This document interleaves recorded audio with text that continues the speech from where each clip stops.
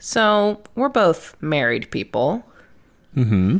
Do you have a food or a meal or something that you only eat whenever your spouse is out of town? Yeah, I guess so. I have a few. My spouse is picky. What's your single life meal? Single life. Wings Wings, that's a good one. is one. Yeah. Give me some buffalo wings. Yeah, because you can look really nasty because you don't have to worry about it. You can just be like, yeah, look at me, I'm a monster. Well, I wouldn't care so much, but it's just wing places don't have much for her. That's true. That's true. So Good call. I have two. Mine is either, if I'm cooking, I'm being industrious, it's spaghetti, and I just eat spaghetti all weekend. yeah. And that's mostly just because it's like really cheap and easy to eat, and I'm just like, whatever, I don't care. And then Yeah. the other one is like a nasty Whataburger meal. It's just a sloppy sandwich. Yeah. That's a good pair. Yeah, I guess if I'm cooking, then like cooking myself a steak. Yeah. Get a steak. It's in some instant mashed potatoes because I'm a loser. Trash. Yeah. And some asparagus. That's what I would do. That sounds good. Okay. Well, I'm probably going to do spaghetti after this, so that's my plan. Nice. All right. Let's get into today's reading. Well, listeners, you don't know this because I edited it out, but I just took a 5-minute break to read the reading because your boy forgot to do the reading. Your boy being me, not Grady. He was very responsible. Look, guys, I've got a pretty big page rate to hit these days. So Yeah. it just didn't happen.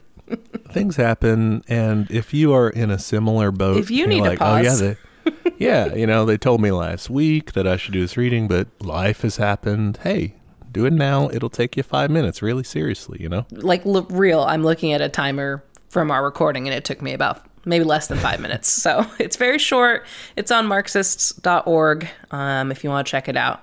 This is entitled Combat Liberalism, not Combat Liberalism, but it's by Mao. So, All right, let's start from the beginning. A reading from the Book of Mao.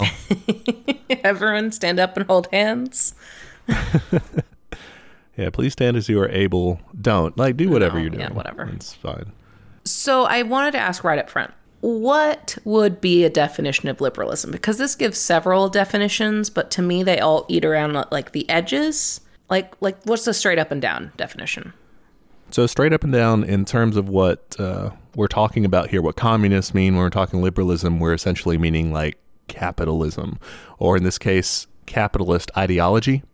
So the concept of self, the concept of one's relation to society, like the value of individualism versus society, those sorts of ideas, I think, is what they're talking about with liberalism. It's the ideology of capitalism. So he talks about this later, but basically it's this idea that we talked about on the show before of freedom from responsibility. Yeah. It's all about me. Yeah. Freedom to do whatever the fuck you want. Right, yeah. At the expense of other people, if that happens to be the case. It doesn't matter. You're the most important. Okay, cool. Because I think coming from an American or Western perspective, you hear about liberalism and it's painted as that's what the left is, which we know that's not true. But Yeah. it's I don't know, in my mind, I'm thinking, these are your run-of-the-mill Democrats. Your progressives are probably also around this as well, depending on how far left they are. But this sounds like it would also encompass conservatives, too. Yep. Yes, that's all of them. All of them. They're all over there. You go far enough, and when you get to monarchists or Just straight fascists or something, they're not doing liberalism anymore. That's illiberal. Sometimes you'll hear that term, meaning they don't want people to even to have those rights to do whatever they want either. They want it regimented, but in a shitty way. Okay. So if you're struggling with squaring that kind of American definition with this, I don't know, I thought about it in terms of the right. Their freedoms are things like they want the freedom to carry guns and to discriminate against other people, and they want freedom for other things, right? Yeah, they want, I think what we said of they want to be able to do whatever the fuck they want. That's their individuality or their definition of freedom, liberty, liberalism. That's what they're talking about. Same thing with markets, the freedom to trade however you want to with no oversight, the freedom to rip off your workers to whatever extent you want. Yeah, they don't want to pay taxes. They want to be free from that. So, okay, that helps to think of it more as maybe freedom-loving America or something, or freedom-loving people in general. Yes, and I think that Mao has an interesting notion of like there are characteristics, personal characteristics that are tied to seeing the world that way that we can get basically infected with, even as communists, and like we can accidentally, that can bleed over into the way we see the world, and it can mess us up. Like we can be selfish because we're raised in this capitalist society or whatever, and that, that'll throw off the movement. Well, let's get into it then. All right, yeah, I wanted to start with a little bit of historical context too. Yeah, when did he write this? He writes this in 1937. Okay. In September, and this is during the Yan'an rectification movement. I don't remember what that was. I'm not going to lie. It's okay. So yeah, this is when the communists in China had just finished the Long March. That was when like the nationalist forces were basically trying to surround them and kill them, and they had to escape and do a big long retreat. Yeah. And most of them died on the way. Those that survived end up in Yan'an, which is like this remote mountainous province, so it's kind of like safer there, and they start building themselves back up again. They get tons more recruits during this time, but a lot of these recruits are brand new to this communism thing, and so Mao's trying to shape this whole thing into a cohesive movement. The Yan'an rectification movement actually starts in 1942, and that's when he publishes this. So he actually wrote this a little bit before then, but he kind of brings this out and says like, "Hey, we need to do this. We need to." We talked about it during our episode, part 1 of our Mao episode. But basically, it's kind of a way to get everyone on the same page ideologically, / to kind of change people's minds. Or get rid of people who weren't going to change their minds about things. You see different writings of this. A lot of the sources on like the main Wikipedia page are very like anti-Mao sources. So I don't want to put too much weight on it. But it doesn't look great. This is where we were talking about like they have struggle sessions and self-criticisms and stuff. Oh, yeah. Okay. So that's a lot of the kind of, when we're talking about the time period of this, that's what we're saying is the party is trying to get more cohesive at the time. Yeah, trying to see who's with it and who needs to leave. Yeah. Okay. So where were they getting these new recruits from? Were they just like turning from the National Army being like, actually, no, I don't like this? Or I mean, it was coming from all over. So, I mean, you had peasants joining, you had intellectuals from the city who had been traveling way the hell out there to join them. Like, really, they were becoming popular. And people were seeing them as the next best hope to free China. Cool. So that, I think, makes sense because he's pretty harsh in this. Got a lot of standards. Yeah, for sure. All right, so we start up top. We stand for active ideological struggle because it is the weapon for ensuring unity within the party and the revolutionary organizations in the interest of our fight. Every communist and revolutionary should take up this weapon. Okay, so right off the bat, this is an ideological conflict. Like, this is, like, we're winning hearts and minds, I guess? Kind of, yeah. It means figuring out what's the correct approach to the revolutionary situation that they're in. Like, we have to find that. Like, I don't think it means so much ideological struggle, like arguing over ideas, or arguing to be petty or to be vain or whatever. He kind of talks about that later. But it means, like, it's important that we figure out what's the right thing to do. We figure out ideologically what we believe and stick to that core. Like, we have to be on the same page so that we can destroy our common enemy of capitalism. Okay. All right. Next paragraph, though, he says, but liberalism rejects ideological struggle and stands for unprincipled peace, thus giving rise to a decadent Philistine attitude and bringing about political degeneration in certain units and individuals in the party and the revolutionary organizations. So basically saying, like, liberalism in this sense of the word is about I mean, keeping the peace and saying like, okay, let's just work together, and it ends up like watering everything down. Yeah, it's excessively accommodating to the point that you're basically letting in like Hillary stands and stuff. You know, like not the translation isn't exact, but like you're letting in. He says it. Yeah, you're kind of like allowing people who are not really trying to do what you're trying to do, which is like, it's fine to kind of like work with them to some extent, I think, but not like allow them to be party members. Like you don't they want, can't be the ones calling the shots. Yeah, you don't want them to become in control of your movement, because then they're going to derail you into, hey, the biggest thing we can ask for is a jobs program or something, you know? That makes sense. I mean, it's like if you're like, okay, I want to start a softball team, and you let in anyone who's interested in sports, and then they're like, actually, we're going to do football. And you're like, this is not why I'm here. Yeah. They'll change it. Again, it's not saying you can't work with people or tactically use them. I mean, Mark says in the manifesto, right, we're going to use our enemies and then turn them on them. It's fine. Yeah. But you don't want to make them, you know, assistant party chairman or something. Well, and I think this is, to me, the inherent flaw of the Democratic Party in general is those bitches love to lose. That's their favorite thing to do. Yeah, it's almost like they're just defending capital.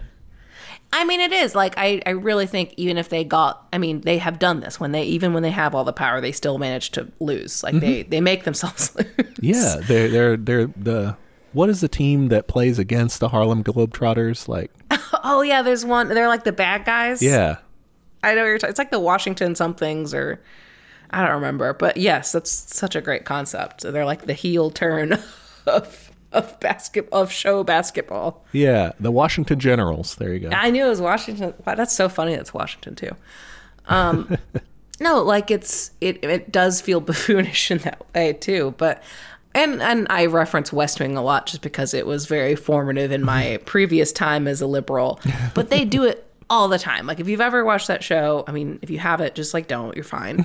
But if you're curious, as a anthropological study in the 2000-brained liberal mind, it's like they are so obsessed with their principles, and their principles are all about like decorum and respect and peace and all those things, that they'll just be like, well, we'll let them have this one because that means we're the bigger man. And you're like, but you lost. Yeah. And the thing with that is that you can only do that when politics is more or less not going to consequentially affect you. It's happening to other people that you don't super care about. Yeah. And also that only works if the other side like recognizes what you're doing. That's like just like, I don't know, putting up with a really shitty person and being like, well, I'm being the bigger person here by just accepting how shitty they treat me. It's like, they're just going to keep treating you like shit. Like, yeah, true. They're not going to change unless they are also a good person and recognize that. Like, they're not going to. All right. So then we get into our taxonomy of liberalism. Yes. Tell me about all the different types. Let me collect them into my Pokédex. All right. Yeah. And I think we can tag ourselves as we come up, because I'm sure listeners and ourselves will end up with some of these qualities to some degree. Yeah, probably. All right. Liberalism manifests itself in various ways.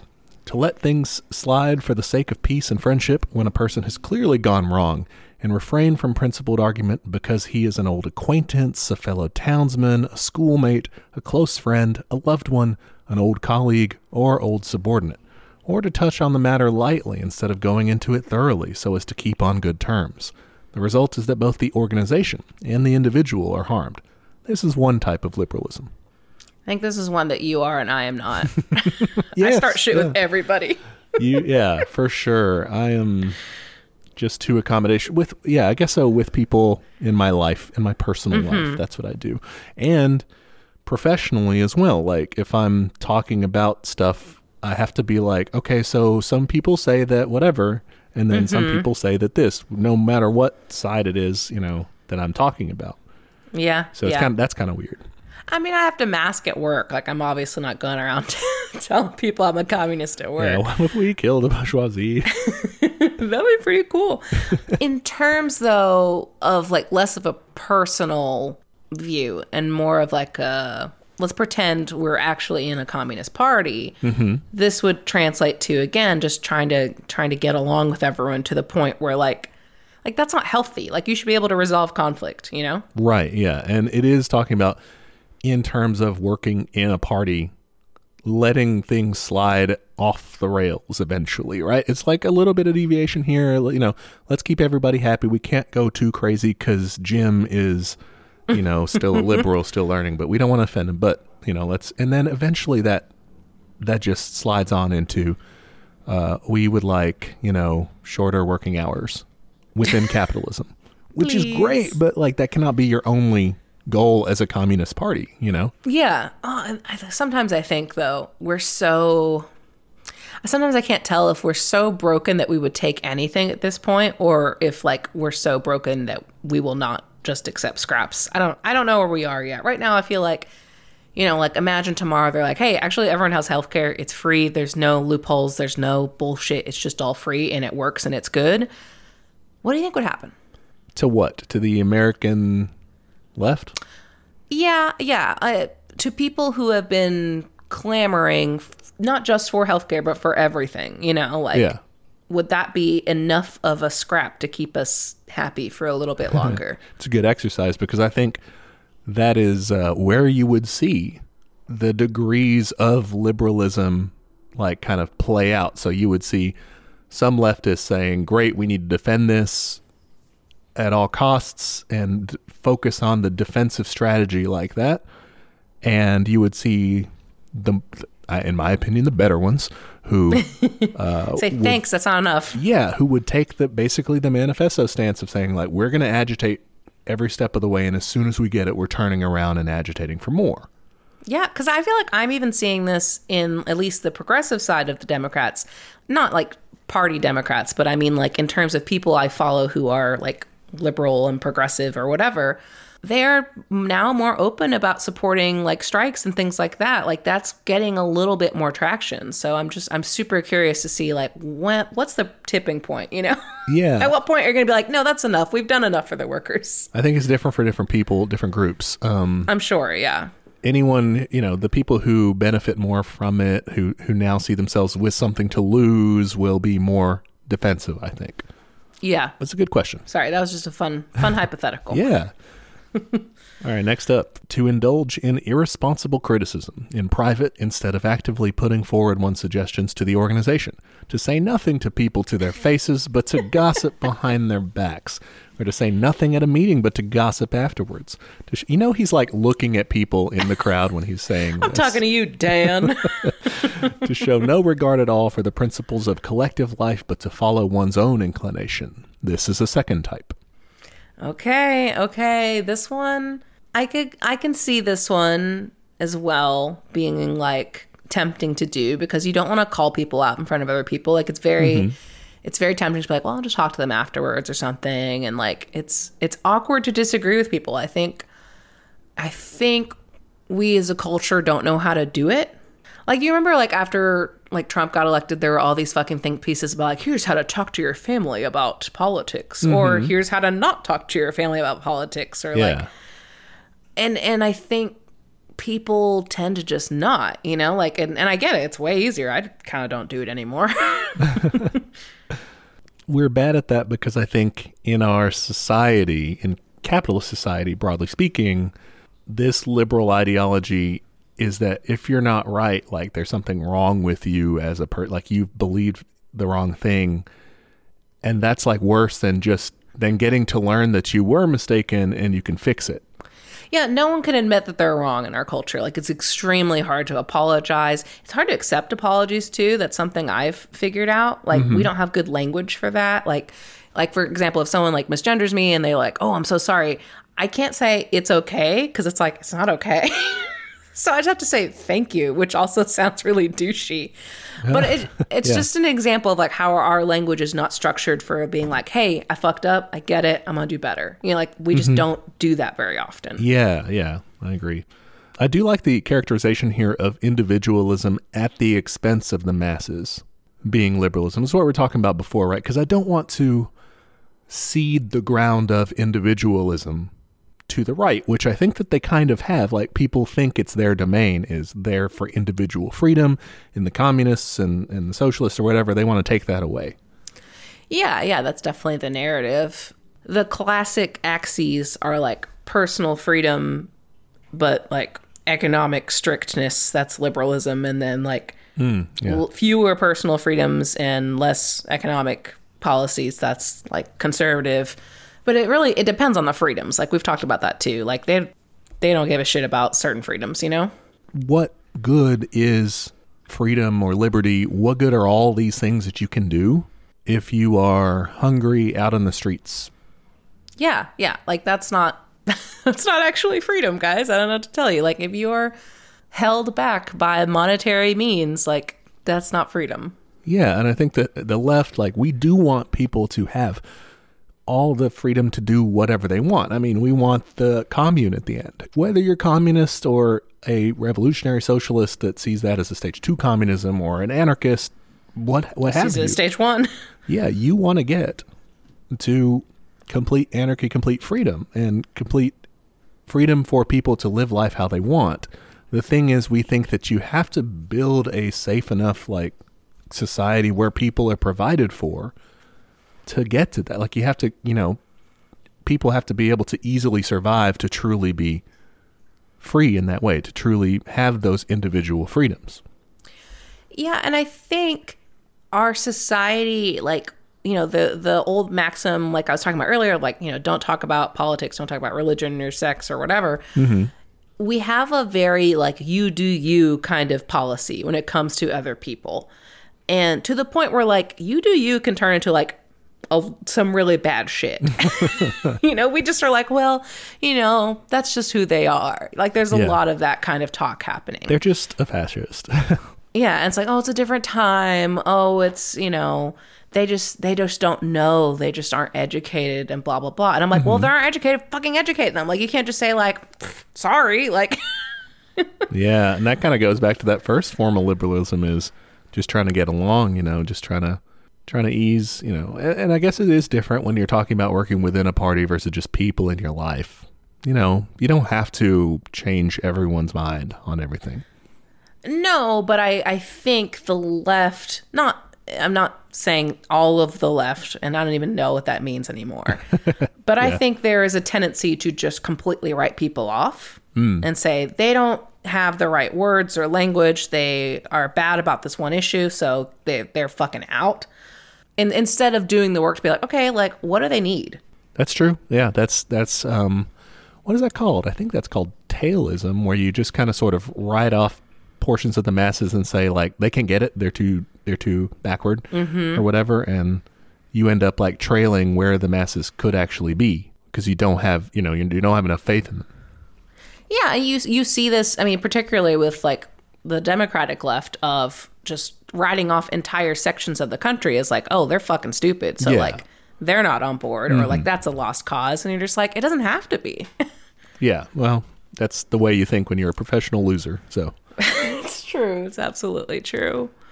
All right, next up, to let things drift if they do not affect one personally, to say as little as possible while knowing perfectly well what is wrong, to be worldly wise and play safe and seek only to avoid blame. This is a third type. Yes. Okay. I want to talk about this personally, one thing, because that's a thing that really gets stuck in my craw. Okay. Obviously, I make art about, like, my life, and I think it's a very powerful way to reach people. But there is this real sense of gatekeeping when it comes to storytelling about, like, well, you're not X, so you can't write about X. And it's like, so what does that mean? Yeah. I've heard of this. I didn't know if it's correct or not. Yeah, I don't think so. I think you should do your research if you're going to write about a culture or something, some experience you're not familiar with. But, like, I think it's unfair to expect that. And I also think it means, like, you're going to see less diverse stories because, like, guess who has time to make art? Like, people who are well off. Yeah.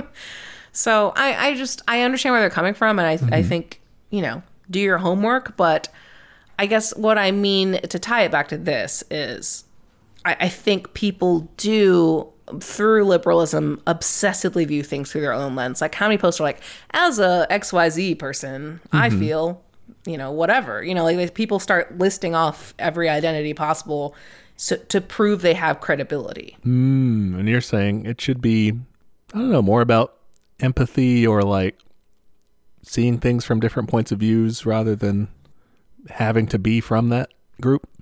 I think so. And I think identity and like community around that identity is very powerful. Like it's great. I love like having a queer friend group and being able to rely on that.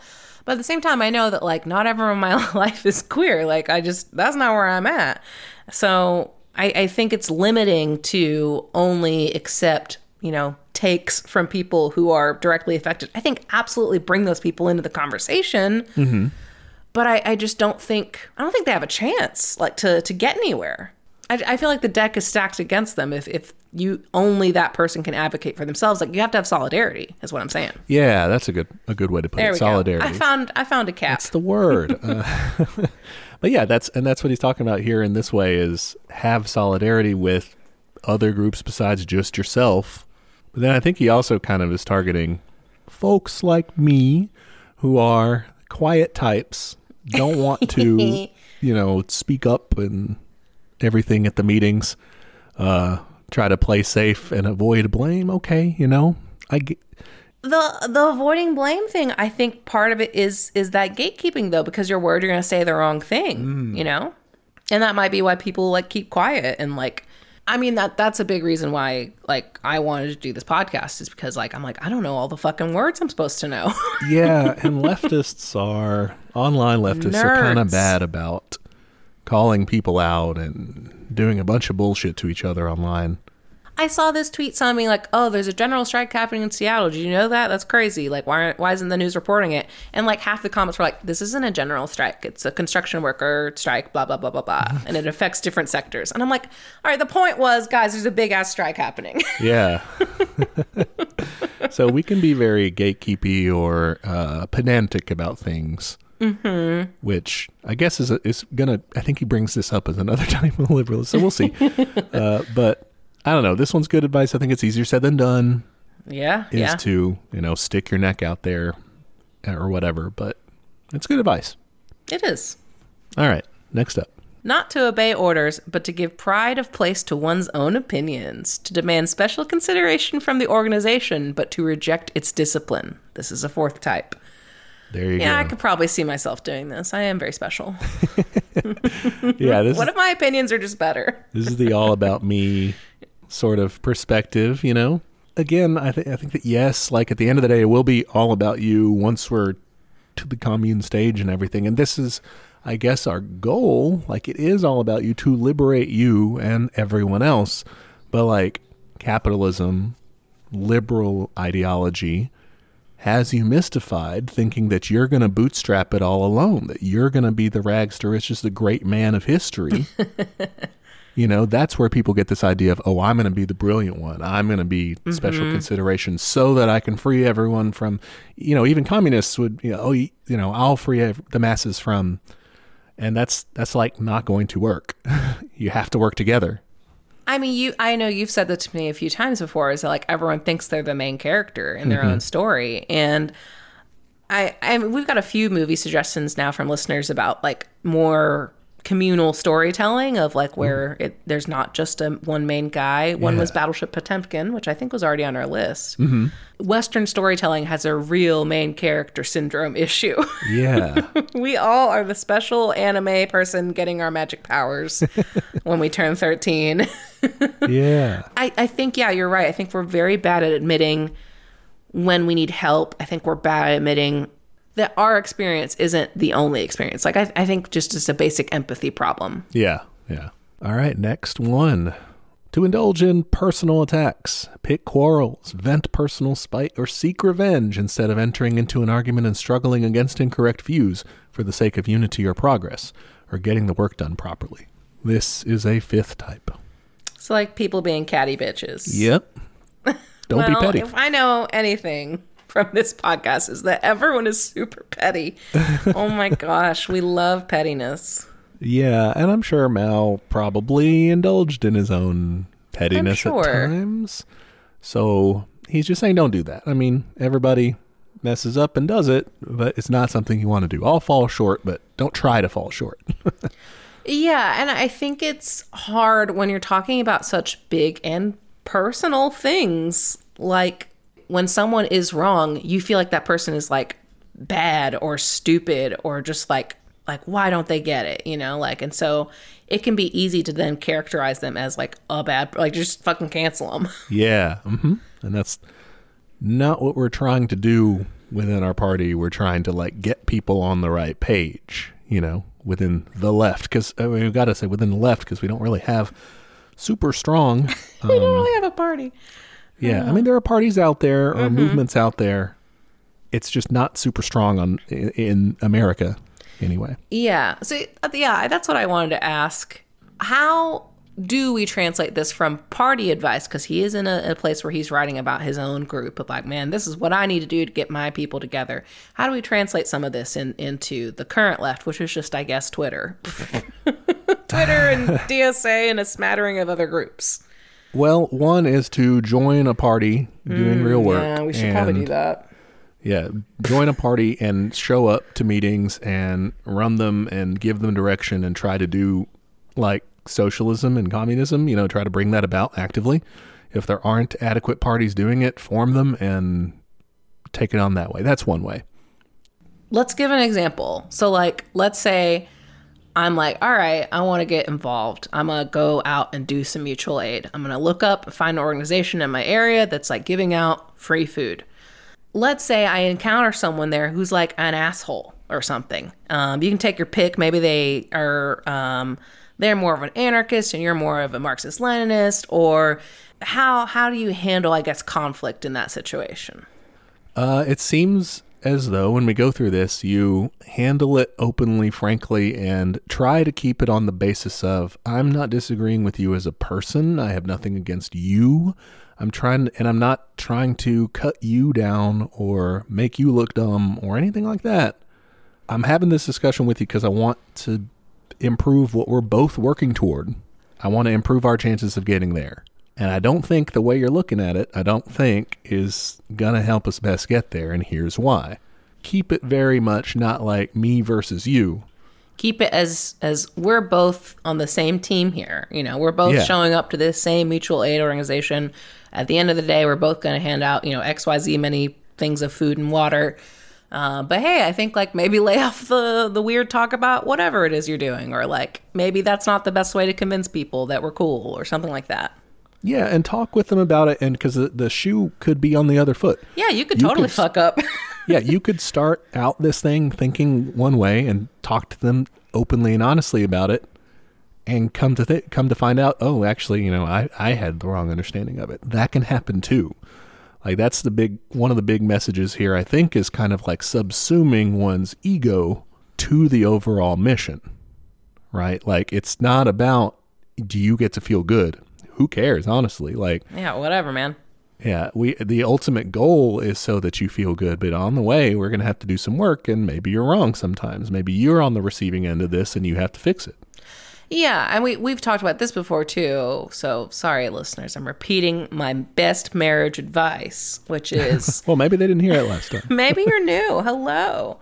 I read a lot of advice columns. But, no, this is my own idea, actually. Dear Prudence does not get credit for this. Sorry. Christine Original advice column advice, which is, remember you're on the same team and, like, have kind of, like, good faith in terms of, like, intent. Assume good intent, I guess, is the shorter way to say that. There you go. Yeah. Assume we're all on the left here. We're all trying to free everyone from the death march to extinction. Exactly.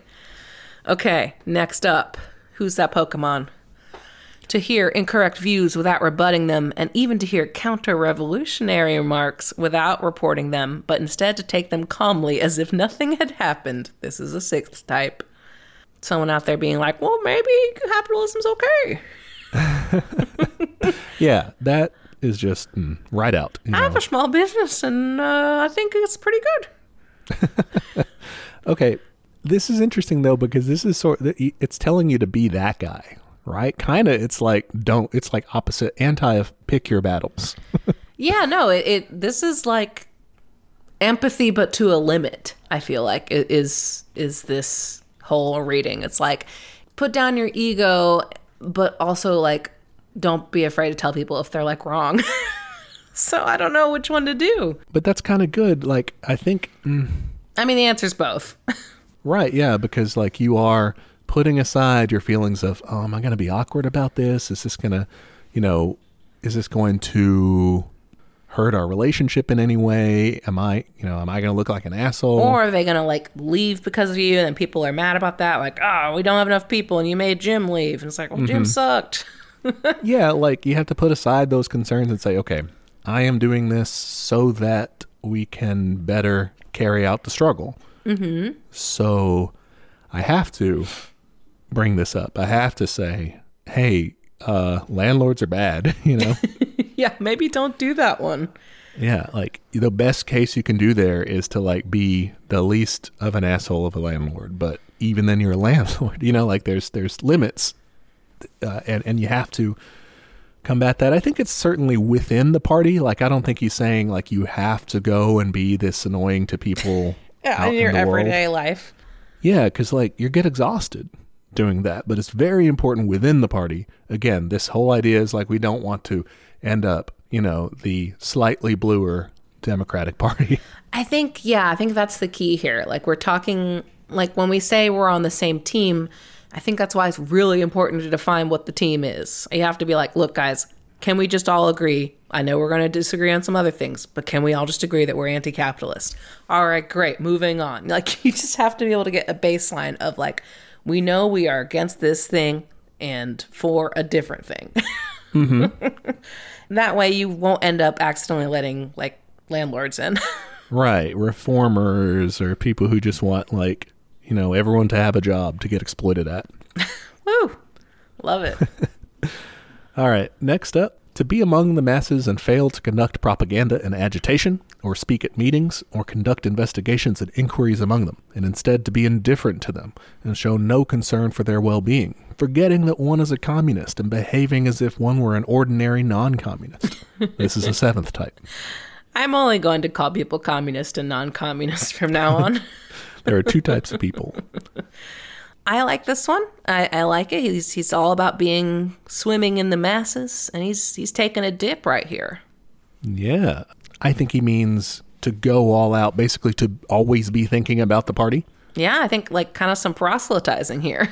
Yeah, like in whatever way makes sense where you are, like always be, he says, doing research among the people, like firsthand talking to them, like you said, swimming among the masses. But okay, I think myself included and a lot of our listeners don't fancy ourselves like the next Lenin. So maybe what could we do in our context that fits this? Okay, I think I have some ideas. Okay. One is a less confrontational one, and people will probably like you if you do this one, which is to just listen and ask what their problems are. Yes. And you, in your little commie brain, can translate it to be like, okay, they're upset because their job sucks.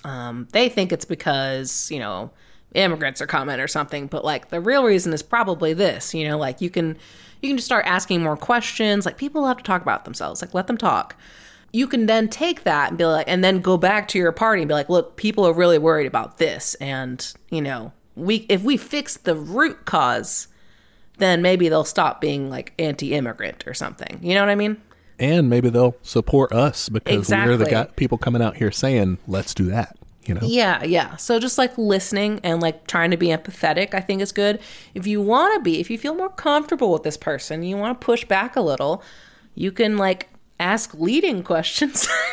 You can be like, wouldn't it be cool if, you got to work less and, like kind of sneak them in a little. What do you think? Well, I think you're talking about the mass line. Yeah. Getting from the masses what they want, translating it into Marxism and presenting it back and saying, what about this? Do you support this? Like, cool, let's do that, and then getting support that way because you're doing shit that people like, I think that's something that is hilariously so completely lost in the American political system. Like, you will see polls all the time be like, yeah, everyone wants healthcare. It's like, we're not going to fucking do it. We'll do anything no else. way. Well, yeah, I think another part of this is that you don't have to be on every second of every day. You know, I mean, like, we're all human, but the exhortation for most regular people here is just try to remind yourself more often. Try to build a perspective that's, like you said, kind of tying back conversations you have with people to the mass struggle, but like, don't forget who you are. Don't forget what side you're on. You know, you want as much as you can, and it's kind of an exercise, it's kind of practice to keep the revolution and your ideals, what you're aiming for. Like, remember that, keep that centered, and then try to also like live your life like that's the case. Because he talks about like, don't behave like an ordinary non-communist. You know, like, if they can't tell you're a communist based on how you're acting, are you really one? You know, the Christian concept of this is faith without works is dead. Like, if you're not actually acting out your faith, then like, do you really have it? You know, and I think for communists could do well, I could do well to like try to live this more in my life is actually doing fucking praxis. Like, theory without praxis is dead. Yeah, I can too, definitely. Like, I just yap about it for a couple hours a week and call it a day. Which, yeah, as we said, is something, but something. Could we do more, you know? Yeah, for sure. And, you know, we've gotten very sweet emails that are like, no, you're doing something. It's nice. Shout out to Maggie. I think she sent us an email this week. She was very nice. Thanks. Yeah. I guess, yeah, I think you're right that it's important to, like, know when to use your, like, communist energy and when to save it. Yeah. You know, like, you don't have to go up to your mail person and be like, hey, have you heard about communism? Like, that would be insane.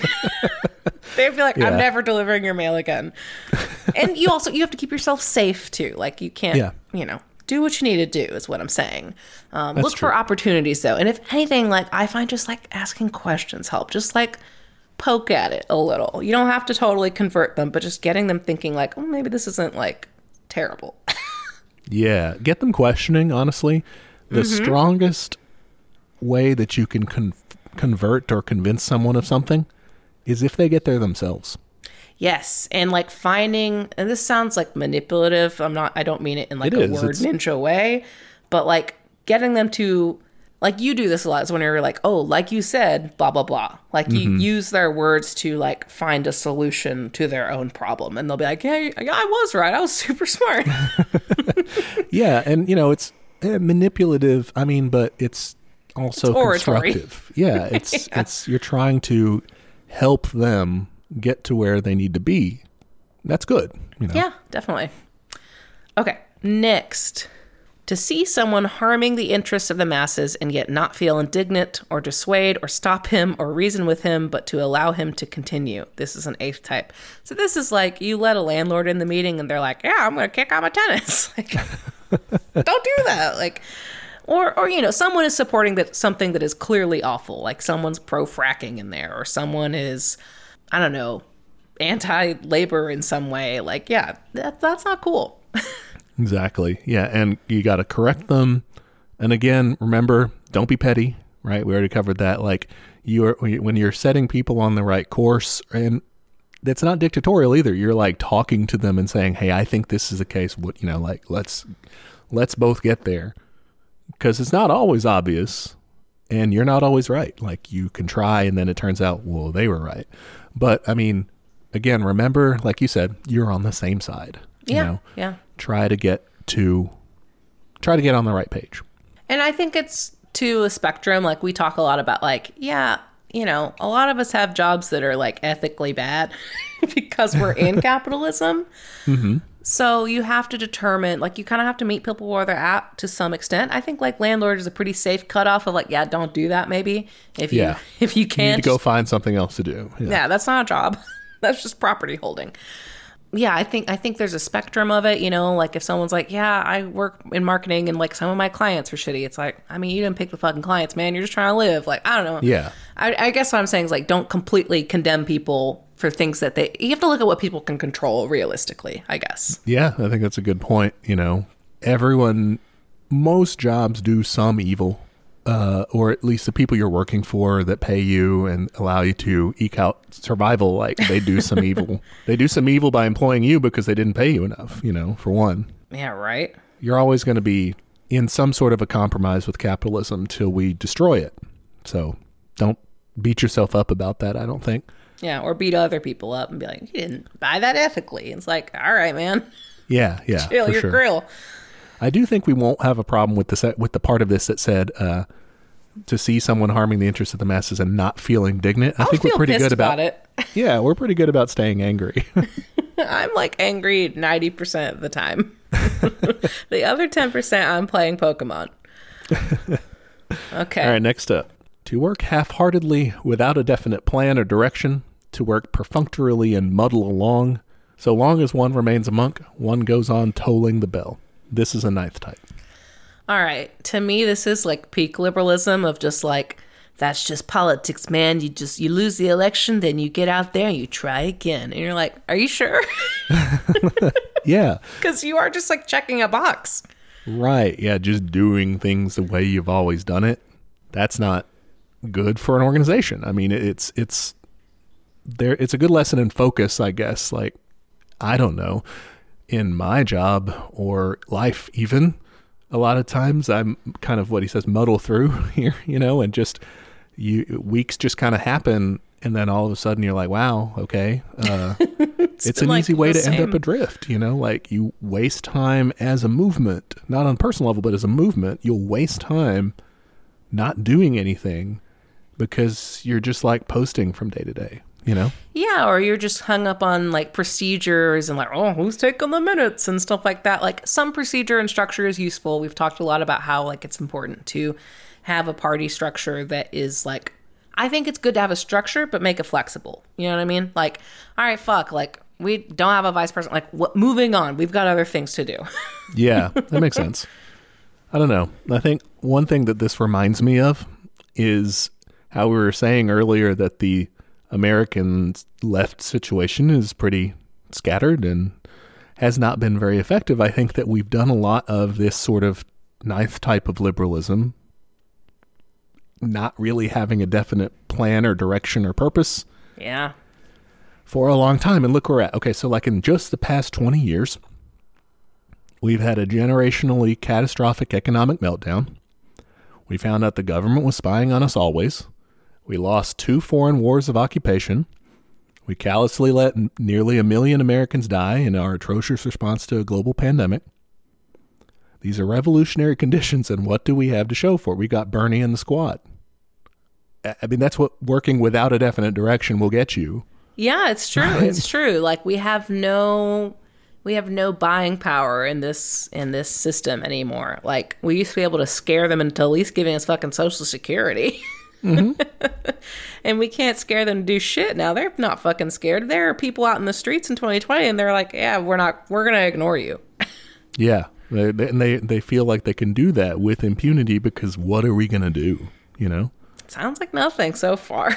Now, I will say, I don't think the left has been the real, like our allies on the left have been half-hearted about what they're doing. I don't think that.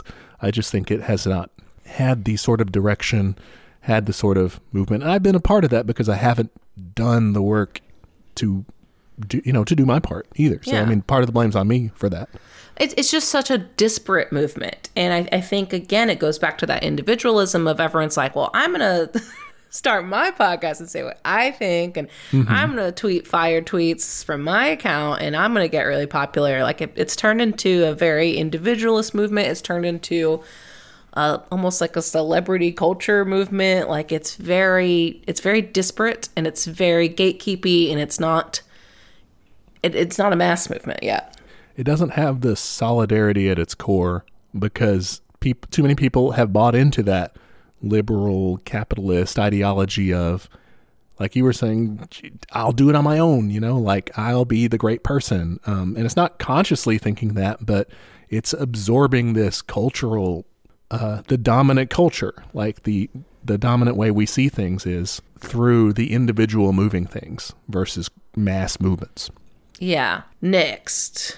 To regard oneself as having rendered great service to the revolution, to pride oneself on being a veteran, to disdain minor assignments while being quite unequal to major tasks, to be slipshod in work and slack in study. This is a 10th type. All right, yeah, I think this is totally like the gatekeeper type of just like, you don't even fucking know. Like, I've been here since 2001, and like, yeah, and I catch myself like making excuses for myself. You're like, oh, I was still live then and blah, blah, blah. It's like, fucking who cares? Move on. Like, you're here now.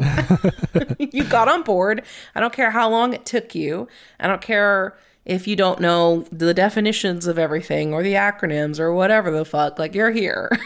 For sure. Yeah, you don't have to be elitist about it. You shouldn't see yourself as like the key figure or, the old guard or whatever. Like, we're all here to do the work, provided we actually show up. I mean, that's one thing, but... Theoretically, we're here. Yeah, I don't know. I'm definitely not 10th type because I don't have that sort of confidence. We spend half the time being like, man, I'll do enough, and we've mentioned, I don't either. Education is important and stuff, but like last episode, it's like, why am I not health minister, Like, why haven't I already done that? Come on, like, get it together. I mean, yeah, I don't know. It's... basically avoid pride, avoid slipshod work, being lazy, basically. So I think it's important. Okay, next.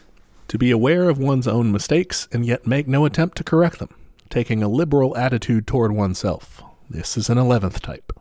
I guess this is like saying, well, like, it's okay if I think this because it just is. Like, you're just being easy on yourself? I don't know if it's so much easy on yourself. I think here he's kind of saying, okay, right, you probably had some elements of one of the liberalisms. He's done the call out, but now this is kind of the call in. It's not good to like know those things are bad about yourself and then continue doing them. Yeah, that's true. Like that, who would do that? Who would continue to do stuff they know, and that's what he's saying here basically is like, hey, that all this stuff, like, you make mistakes, but the worst mistake would be to know, and you know it now, and then to keep doing it. Yeah. God, how the fuck do we get like a mass left in this country? I don't even know at this point. I just don't. It's it's a lot of work that it is. Seriously need to do more to advance. Not just us. I mean, us doing it won't change things on a large scale on its own. But I think, all our listeners and far beyond that, we need to get more involved in organized revolutionary movements. And that's not to say that it's not difficult, because I think capitalism and liberalism has done an extraordinary job of distracting us with either pure suffering and also like material distractions and entertainment and culture and like all these things that you could instead be doing. Again, the frame of individualism sets you up as, oh, your problems are unique to you. Everyone has their own story. And so you don't realize, like, no, everyone is struggling with the same thing. Like, we all know who the bad guy is. Yeah, you feel atomized that it's just, yeah. And you need to instead, I think that's one way you can go from that view of despair to one that is more hopeful, is if you're working with people in mass organizations like that, you convert that atomization to solidarity, and you start seeing, hey, there are other people like me, and collectively we can do a lot more than we can individually posting on Twitter. Yeah. I'll give like kind of a personal example of, like I mentioned earlier, like I make art about my own life, and I'm making like a book about it and like all that shit, and I could very much take that experience and be like, the liberal interpretation of that is like, my story is unique and I am telling it because it has to be told and blah, blah, blah. But like what I have tried to do with it instead is like, because I'm friends with lots of other cartoonists who do similar work, I'm like reading their stories and understanding like, no, there's connections here. And like, I get emails from people being like, oh, I'm not half Mexican like you're writing about, but I'm half, Jamaican, and this is my experience. And instead using a unique experience to relate to other people's unique experiences. Yeah, tying it together instead of setting it apart. That's the goal. We need more of that, yeah. All right. So he says, there's probably more types, but these are the main ones. And then he says, Liberalism is extremely harmful in a revolutionary collective. It is corrosive, which eats away unity, undermines cohesion, causes apathy, and creates dissension. It robs the revolutionary ranks of compact organization and strict discipline, prevents policies from being carried through, and alienates the party organizations from the masses, which the party leads. It is an extremely bad tendency. Kind of puts it mildly there at the end. Like, oh, yeah. In case you're wondering, those are bad. We don't want those. I wrote here that he could have done this up top, given a definition, but we did so it's fine. He got there eventually. His thesis is a little scattered. It's fine. I'll give him a B. But yeah, it's good to explain, I guess, still why it's so important for communist parties, for revolutionary movements to focus on liberalism as this tendency that, like he says, can be divisive, can really fuck up the movement from within. Because again, if you're going along to get along, you're being overly nice to jerks, and you're letting whoever the fuck in, even if they don't agree with your like base level policy. If you're just bending over backwards and not causing conflict to the point of like, what the fuck are you doing? Like that's bad. If you're not causing conflict, everyone's happy with what you're doing. Are you doing anything? Not to be a total lib, but there is actually a good Hamilton quote for this. Ooh, bring it. Bring us the wisdom of the liberals. Yeah, right. This is the most liberal play ever, but the good line is Hamilton says to Burr, if you stand for nothing, what will you fall for? Yeah. I used to be all about Hamilton, man. I was too. a liberal too. I saw it and it was really good. It's okay. We've all been there. I'm more of a Cats person Some of us now. haven't. We're just making excuses for ourselves. All right, Okay. Next. Liberalism stems from petty bourgeois selfishness. It places personal interests first and the interests of the revolution second, and this gives rise to ideological, political, and organizational liberalism. That's what we said earlier. Yeah, I think so. I think that makes sense. People who are liberals look upon the principles of Marxism as abstract dogma. They approve of Marxism but are not prepared to practice it or to practice it in full. They are not prepared to replace their liberalism by Marxism. These people have their Marxism, but they have their liberalism as well. They talk Marxism but practice liberalism. They apply Marxism to others but liberalism to themselves. They keep both kinds of goods in stock and find a use for each. This is how the minds of certain people work. That's interesting. I mean, I think, again, this is where you have to remember the context of what his definition of liberalism is, because, like, we have a lot of people who are not into Marxism at all. Mm-hmm. So in this situation, you're talking about someone who's on the left, but, like, is kind of shitty at it. Yeah, someone who is, maybe in a movement, right, in a party, someone who, like he says, calls themselves a Marxist and tries to do that, but is bad at it, or what he says is, like, at their core or in their mind, they do have still an attachment to, basically, a holdover from their capitalist days. They have this liberalism. They've been raised in this culture that is very individualistic, and they still have these notions of themselves that come from that capitalist culture, and they hold the two in balance. And they say, well, I want to do what I want to do for the movement, and everything, and I want to help, and I want to liberate people and all that. But I want to make sure that we have a focus on, human rights or individual freedoms, or they have these sorts of hang-ups that they allow to kind of derail themselves. Not to say those things aren't important. Yeah, I was going to say, I like those things. But they allow it to be like the main thing. Okay. So I think this is where having a larger party is very helpful, or at least enough of a place where you can kind of have like a subcommittee situation. Okay. Or maybe like a representative sort of council. I don't know, we got an email a while back that I like think about a lot from a trans listener who was like, man, I like what y'all are talking about, but I really worry about like my safety if I'm in a commune that happens to be anti-trans, or, if I'm in an area or a party or whatever it is.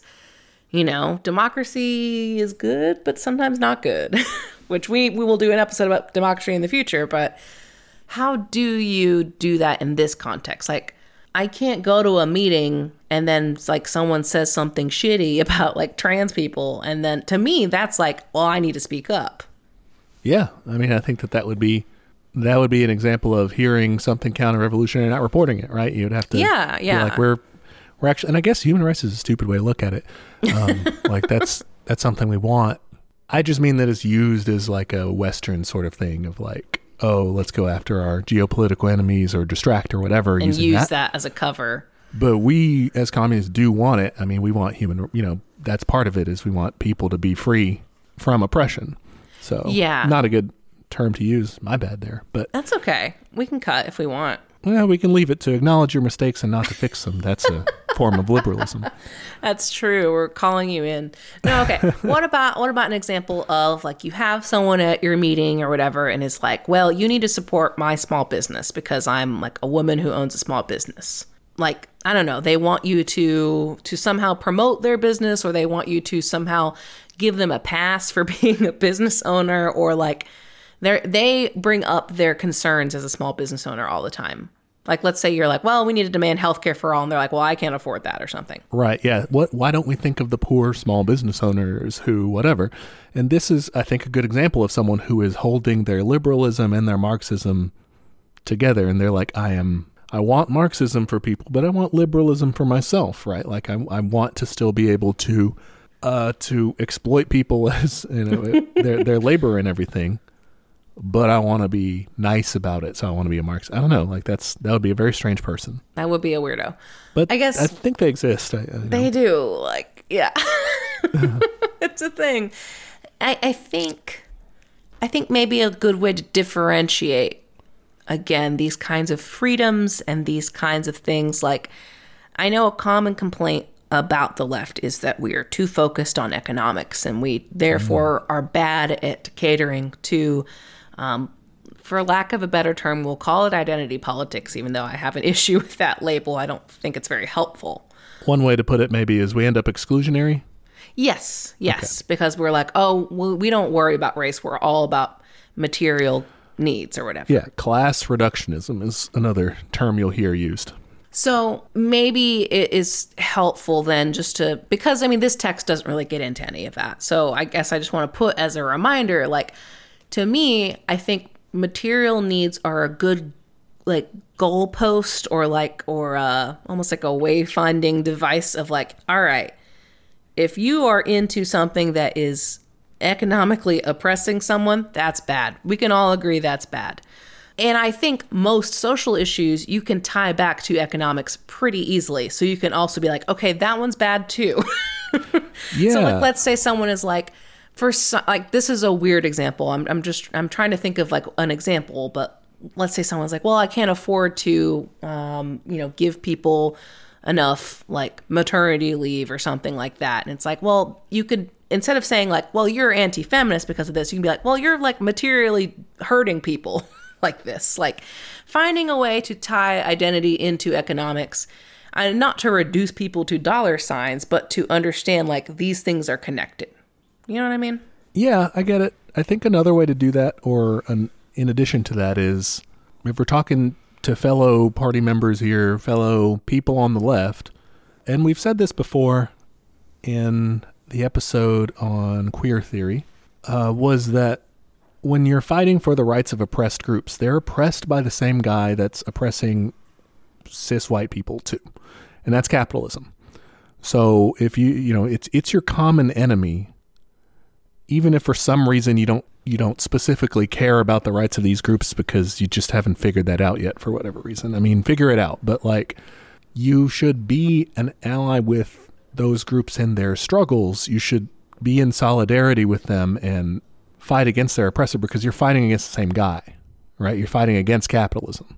If you're a person who doesn't understand why we're always talking about identity or something within the left, if you improve conditions for those people, like all conditions will be improved. Like things like, let's say someone is upset about insurance and, you're just trying to get, we can just say healthcare for all, but like maybe there's someone who's like, I want a specific policy that protects gay couples or non-monogamous couples or whatever it is.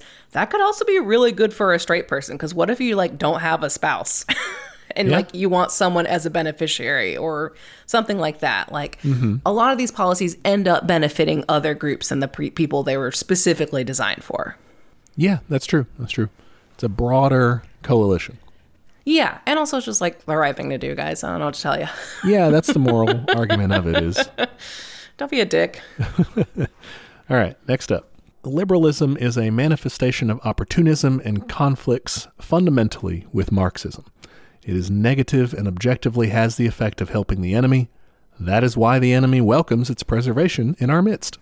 Such being its nature, there should be no place for it in the ranks of the revolution. Okay, talk about the enemy being into this. I like that. Yeah. Well, it's the dominant ideology of capitalism, right? The capitalists have this liberal idea of things. Again, we're not meaning the American left. They're not hyper woke. That's not what we're talking about. We're talking about like individualism at the expense of people. The fundamental thing of capitalism, right, is that you can exploit people for your gain, and that's good. Greed is good. What he's saying here is that we cannot, we can't allow, we have to focus on making sure that we're not giving into, or we're not like starting to slip into the easy thing, which is to see the world the way the dominant thing in society sees it, and just to be like everyone else, to be like a regular non-communist, as he says, we have to fight that quite natural urge and instead be dedicated to, at our core, the communist movement. And we have to root that out. We have to, the enemy, capitalism, wants to see us just kind of slip off to the side and end up, begging for scraps. That's what they want. We have to fight against that.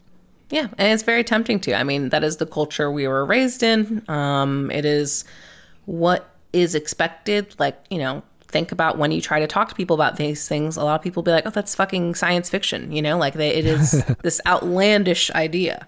Yeah. We must use Marxism, which is positive in spirit, to overcome liberalism, which is negative. A communist should have largeness of mind, big brain. And he should be staunch and active, looking upon the interests of the revolution as his very life and subordinating his personal interests to those of the revolution. Always and everywhere, he should adhere to principle and wage a tireless struggle against all incorrect ideas and actions so as to consolidate the collective life of the party and strengthen the ties between the party and the masses. He should be more concerned about the party and the masses than about any private person, and more concerned about others than about himself. Only thus can he be considered a communist. Really good summary there, I think. Yeah. I do think he's focusing on, these are like true 100% party members who have to do this, right? Yes, yes. It's not just everybody. Right, yeah, because you can, not everyone who is going to like kind of help the movement when the time comes is going to be like a dedicated party cadre person. Yeah, like... yeah. But the real vanguard guys, like they have to be on board in their hearts and in the world, right? In they their have actions. to really be doing things. Yeah, I think he's kind of summing up those earlier ideas. Yeah. The last line here. All loyal, honest, active, and upright communists must unite to oppose the liberal tendency shown by certain people among us and set them on the right path. This is one of the tasks of our ideological front. I like that he ends with again, setting them on the right path and not just like necessarily kicking them out. I think communism has a reputation for some purges, and it definitely has happened. Mao did them. Mao did them. He did a lot of those. He said, no, get out of here. I think maybe he should have reread this text first and be like, maybe I can have a conversation and put my ego aside. Am I being petty? Yeah. Yeah, right. But maybe those guys were like, no, I want to be a landlord and a small business owner. And he's like, I'm sorry, I have to kill you. Overall, I'm into this. I don't know. This just makes me wish we had a larger left so we could like do these things. I'd love to argue with someone over the finer points of leftism. Why can't we do that? Well, we can join existing organizations and make them larger. That's true. We could start our own organizations and build those. There are many ways. We know of there being many ways. Now, not to do that would be the 11th form of liberalism. This is like that trap in Christianity where they're like, well, as soon as you hear about Jesus, you have to believe or you're going to hell. Fuck, you guys have all been infected. Here we go. Going to communist hell if you don't do anything. this isn't as condemning either, but it's just saying, Going to hell. yeah, it's just saying, come on, what even are you doing if you realize these mistakes that you're making and then don't try to do something about that? I think that's a big part too, because like it does. I think we should have an acknowledgement that not everyone's going to be a perfect communist all the time. Like we just spend a lot of time talking about how we're not. We're shit. And that's fine. Like it's fine that is the case. It's not fine to not try to do something about it, I think. Yeah, definitely. Because then are you really a communist, you know? Yeah, and you're just a kind of a historian at that point in our case. Yeah. Which I think is good, but all right. You want to do a star rating of this? Okay. Oh yeah, I'm going to go first because I don't want to copy you. Oh yeah. Why don't you go first? I don't think that I'm going to copy you though, because I'm going to give it 5 out of 5 stars. Ooh, okay. I like it. I think about this text a lot.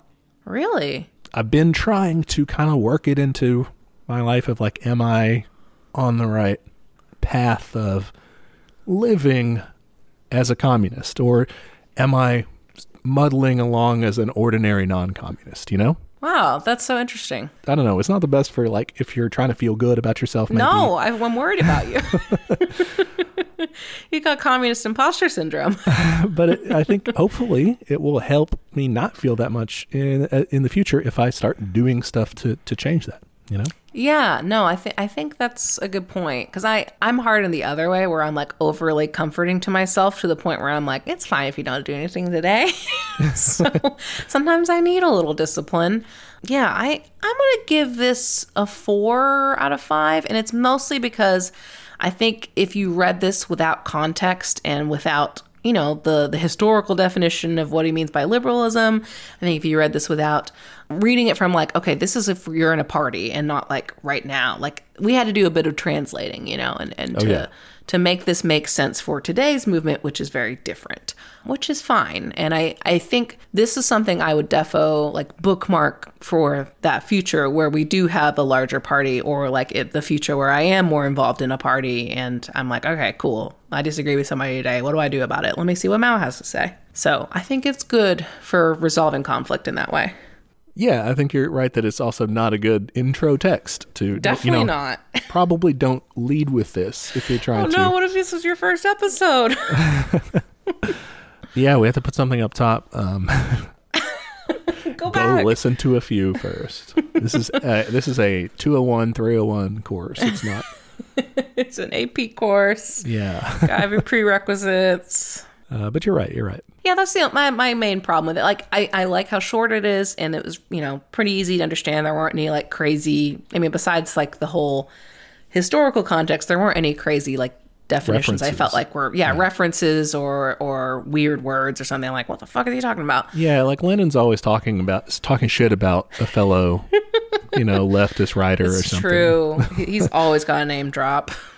I mean, I think that one of the big purposes of this is to preach to the choir, but in a good way, in sort of like, hey, I know that we're all communists here, but like, let's make sure that we're like on the right track still, Yeah. Making sure you're on the same page with people, making sure you're listening to everyone in the group without necessarily like catering to every single thing they want. And with the masses as well, making sure you're listening to them. Like it's good in a way, like if you could, if you wanted to, twist this to be a little bit individualistic in that it's important, like when you're talking to someone or you're in a relationship with someone or whatever it is, like you want to have empathy with that person and work things through, but you also need to know when to walk away. And I feel like this kind of applies to this text too. It's like, yeah, ideally you both come to an agreement, whether you change their mind, they change your mind, whatever, and they stay in the party and you keep on going. But like there could be a situation where they're just like they're jerks and they need to go. They're liberals. See ya. There's the door. Yeah, bye. Don't come back. Yeah. But the other side of that is like if you're too accommodating in this terminology, if you're too liberal and just say, well, let's listen to them, let's give them a seat at the table, like then you could end up working for a liberal party. Oops, all Democrats. You messed up. You end up as a nonprofit oh no NGO. Yeah. Oh no, you just elected a do nothing senator. Aw, bummer. All senators are do nothing senators. That's true. I mean, Bernie, I like him. I like him. He gets one. He gets a pass. He gets like a historic pass though, because I mean, like lately he's just chilling for Build Back Better. I don't know. He's not doing much, but No, yeah. He gets a respect pass of like, all right, man, you tried. You can enjoy your days in solitude and live out rest. your time. Send him to the pasture. Oh, okay. Cool. What are we doing next week? Next week we're going to be covering the first Red Scare. Ooh, spooky.